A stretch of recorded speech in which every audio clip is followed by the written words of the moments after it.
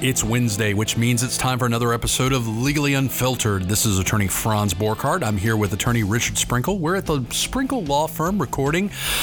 If you like Legally Unfiltered and want to get more information about it, check out our website at www.legallyunfiltered.com. Or if you want to send us your thoughts, possible topics, email us at legallyunfiltered@gmail.com. They can send jokes too. They can send jokes too. Send us an email. We always like hearing from you guys. We always love feedback. Speaking of feedback, we would be remiss if we didn't do this Wednesday's episode on Jussie Smollett. That's Jussie. Jussie. Unless you're Chris Rock. Okay. So let's talk Smollett. So where we left off with you guys was we previously did an episode about what was going on in his case. And when we did that, I think it was before the disposition of the case. It was. So as of this morning, 10:30 Wednesday, you're listening to Legally Unfiltered. We're going to talk about what happened in his case, why it matters what happened to his case, whether or not it was a fair disposition, what's going to happen with that $130,000 that the city of Chicago wants to get back for cost of policing and prosecution, as well as a possible federal case that may emerge as a result of the Sweetheart State Court deal he got. So we start with where the mayor left off. The phrase whitewash of justice. That's right, Emanuel, the mayor of Chicago, said this is an example of a star being treated special or different, and this is a classic example of whitewashing of justice. So what happened? Smollett got a great disposition. He got a sweetheart deal. So individuals generally in his position in that jurisdiction, and by the way, we have a special prosecutor prosecuting him, they generally are eligible for pretrial diversion or dispositions, which is you complete some conditions, you forfeit some money or pay some money, and lo and behold, the case goes away. Now, this is not something new, unusual, but for a case of this magnitude, for a high-profile case that sought and demanded national attention, if not international attention, the amount of resources that were used, $130,000 is what the city is saying, of spent labor, police work. His disposition was some community service hours and the forfeiture of a $10,000 bond. Now, there was no admission of guilt. That is important. There was no admission of guilt as a condition of this resolution. Additionally, this resolution, the prosecutors said, was not based on a deficiency in the case, nor did it exonerate Smollett. That's very important, folks, is they said, we're not saying he's exonerated, okay? So he leaves the courthouse. His attorneys, the first thing they do is they talk about how innocent he is as the day is long and how he's going to continue a life of doing what, Richard? He's going to continue doing a life of being, as he was all throughout this, and I quote, truthful and consistent on every single level since day one. He is going to be an advocate for people and social injustices in the world. So as you might imagine, guys, this didn't sit well with a lot of folks. Nope. On the one end of the spectrum, you had a lot of folks saying, and look, I struggled with this. I struggled with, if this is the common disposition for individuals in his boat on first felon offenses, then is it that outlandish that he would get that disposition? On the other hand, this is the kind of crime that erodes public trust. By that I mean, what you're doing is you're taking the police off of real crimes, rapes, murders, drug offenses, and you're putting them to work an artificially created hate crime. Okay, that's of course assuming that he was really guilty and really lying about all this, which we are led to believe that the two Nigerians that were arrested turned state's evidence and possibly cooperated against him. So that is where we start. That was his very long-winded disposition of his case. As you might imagine, Richard, nobody was happy in the city of Chicago because, by the way, the police chief and the mayor came out and said, we were never even consulted in this. Oh, it was a matter of, I would guess, an hour or two before they were on live television making statements. We don't agree with this. We weren't consulted about this. We're kind of as shocked as you are. So it was definitely a deal strictly done by the prosecutor. So the afterbirth, what happened after this? Well, the city of Chicago says we are owed $130,000 under our law. There's a civil ordinance in Chicago that says they can collect this, which, by the way, folks, Good prosecutors would have had this conversation and made it as a part of the deal, which $130,000 to Smollett probably wouldn't have broken him, although his acting career is not that fantastic at this point. Additionally, the afterbirth was there was such a rage, and it went all the way up to D.C., right? Trump's tweeting about this. Our president of the United States of America is tweeting about this. DOJ has to investigate. Right. So FBI has to investigate. Now the FBI has been tasked with investigating both, one, whether or not he committed mail fraud, which we'll talk about shortly, and whether or not this disposition, this resolution, this outcome was appropriate and not illegal. So that is where we are today, Wednesday, 10:30. Now, look, guys, the $130,000, I don't have a problem with that at all. Nope. I mean, if that's what it costs the good men and women who are police officers and other law enforcement entities or agents or whatever, the city of Chicago should be paid and compensated for what those individuals had to do. And we can all agree, right, Richard, that this was an exhaustive investigation. It started with, we got to find these two hate mongers that have perpetuated a hate crime against someone who is both gay and African-American, black. Mm-hmm. And then it transitioned mid-investigation to, we are investigating this individual, Smollett, who may have fabricated these allegations. So the $130,000 I do not have a problem with. I think that's fair. I think that's just. And candidly, I don't know why he wouldn't just pay that and resolve that, other than maybe from a spin standpoint, he doesn't want to appear to be quote unquote guilty at this point. My issue with this case is this is the type of case that will cause you to reject your logical tendencies and go for a more emotional reaction. Let's think about this for a second. 16 felonies. It's a whole lot of felonies on one count. And they piled it on. They piled it on. But yes, they're all, this hurts to say it, they're all low-level felonies. So in any case, you're a criminal defense attorney, I'm a criminal defense attorney. In any case where you've got a first-time offender with low-level felonies, you seek out mitigation. And so the defense attorney in me says, great, good for him that he got this mitigation deal. That's fantastic. The problem is you have the other two issues at play. One, people are very upset at the cost, expense, expenditure of man hours and woman hours and time and everything else on this case. And then the other side of it, of this is a really sensitive issue where somebody fabricated the hate crime, like you spoke about a minute ago. So those triggers make people forget that, sure, he probably does deserve the mitigation, because it's like, wait a minute, look what he did. Well, I've said for years, the worst kind of criminal in my mind in the criminal justice system is the one that cries wolf. Oh, yes. We hate the rapist and the murderer, but we hate even more the quote-unquote victim that looks at society and says, it was me, I was wronged, right? Right. Because it tears at our sense of justice. It tears and evaporates the trust we have in the system. So, now look, I was asked from the beginning, was jail a realistic possibility for this guy? And I've told folks from day one, he's a first-time offender. Even if he's convicted, I don't know that jail would be a reality for this guy, even with them piling it on. I think in the beginning, the issue was they wanted accountability. And I think to a lot of people, the community service he did and the $10,000 forfeiture of bond does not represent what we would call in our system accountability. It's not whatever justice is, whatever feathered creature with talons it is. That doesn't seem like justice. So I'm not bewildered or angry that he didn't get jail time. I'm wondering, how in the world is this quote unquote fair?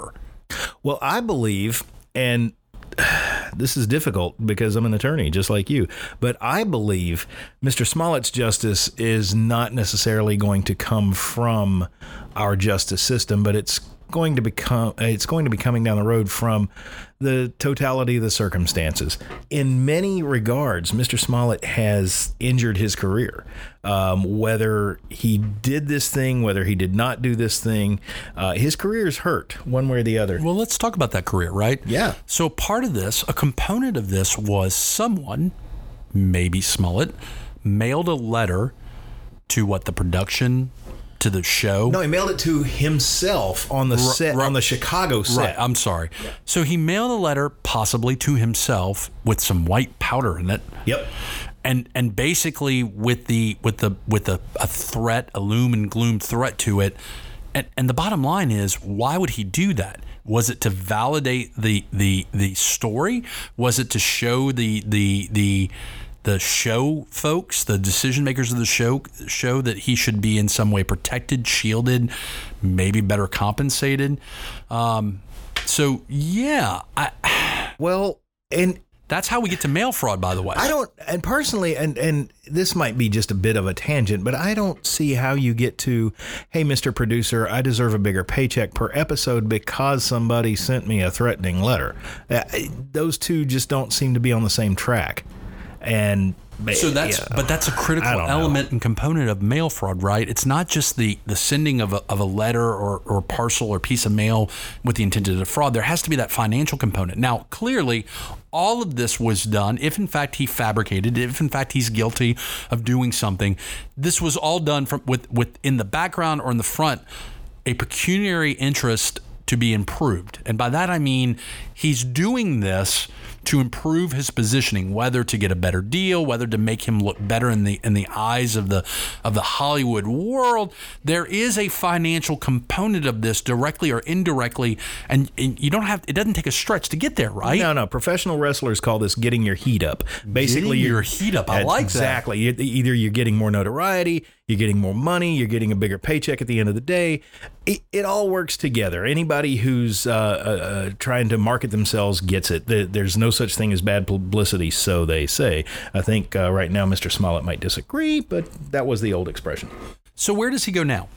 He is going to be subject to the federal probe, the federal investigation. If the feds find wrongdoing, they could theoretically prosecute him in federal, which, by the way, is ironic because I think had the disposition been more appropriate, the feds wouldn't be interested in this. Nobody would be interested in this. If the disposition would have been one that lent itself to accountability, I think, everybody would have let this kind of die down. He would have faded out into the dusk.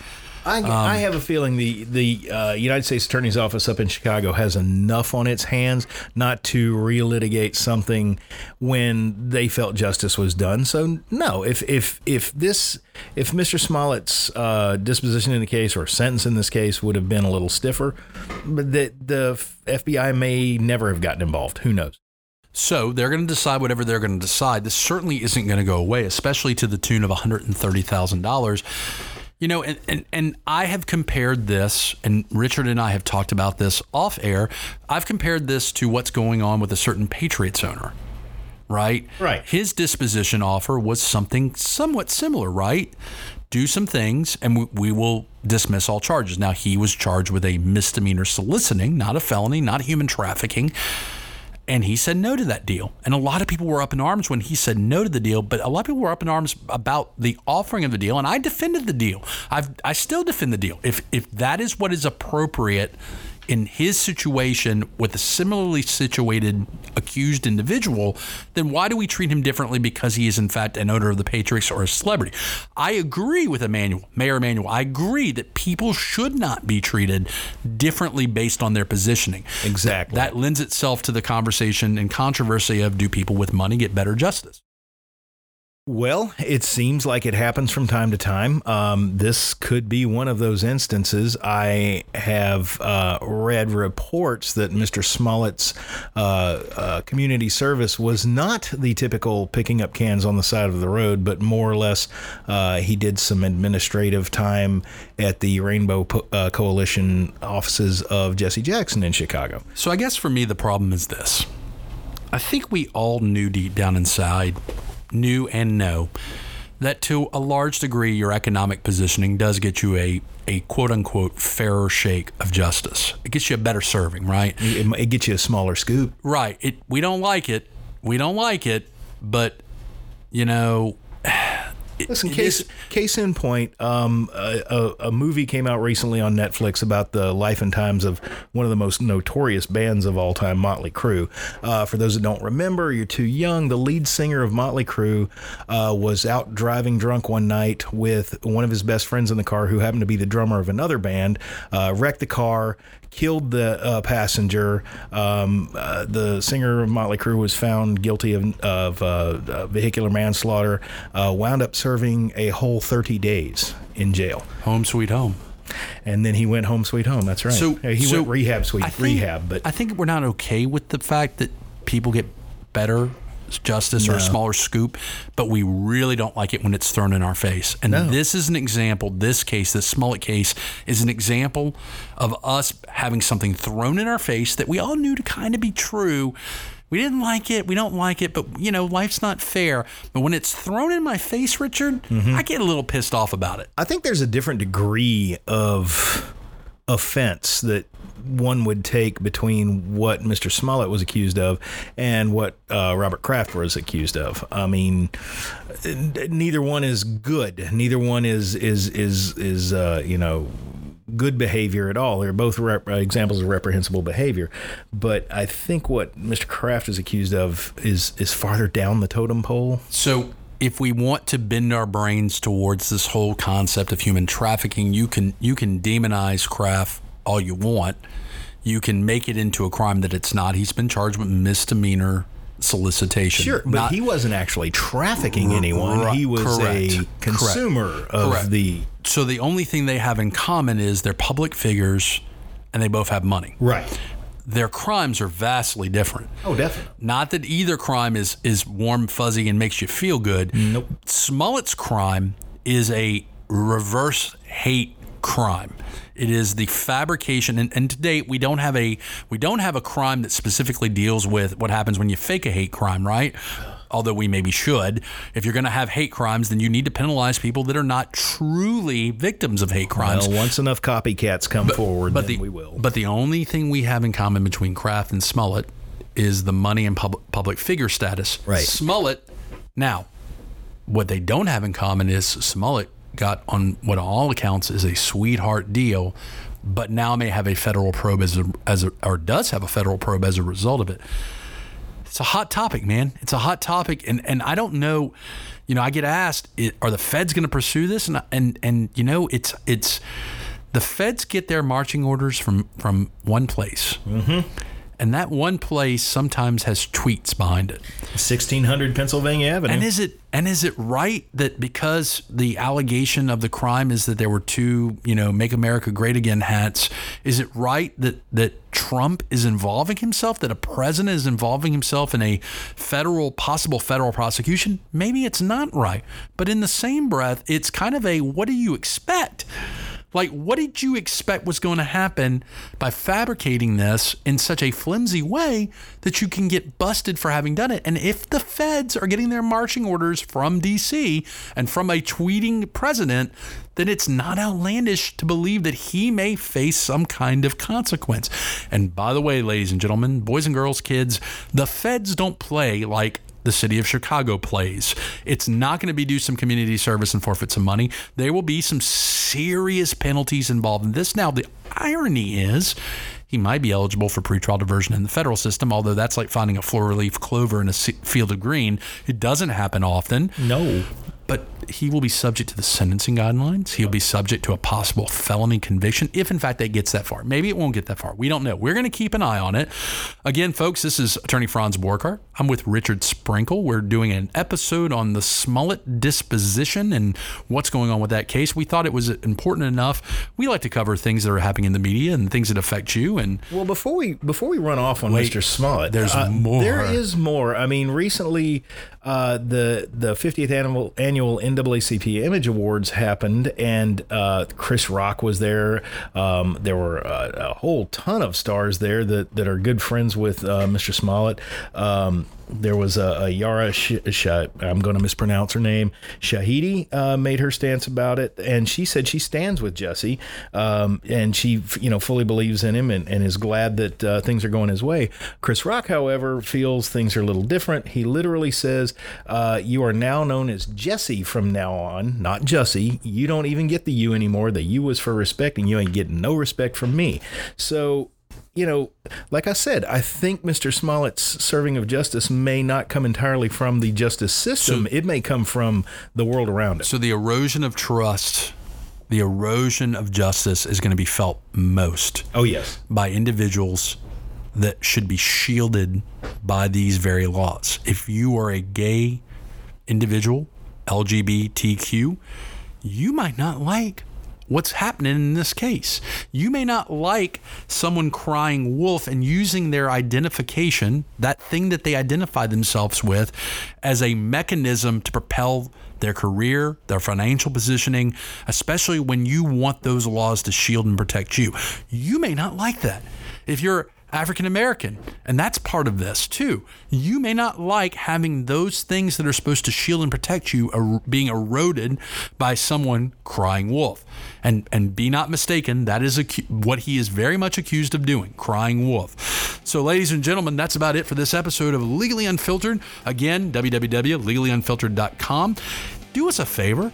Go to one of our many places you can listen to the podcast. You can go to iTunes, you can go to Google Play, you can go to SoundCloud. Drop us a review, drop us a little star action, maybe give us some positive feedback. Or if you don't like what we're doing, let us know so we can get it better. That's about it for this episode. We'll talk to you next time, folks. The views and opinions expressed in Legally Unfiltered do not constitute legal advice. If you would like legal advice on the topics that we've discussed, send us money. That's right. Go ahead and retain us. Do not, kids, try this at home.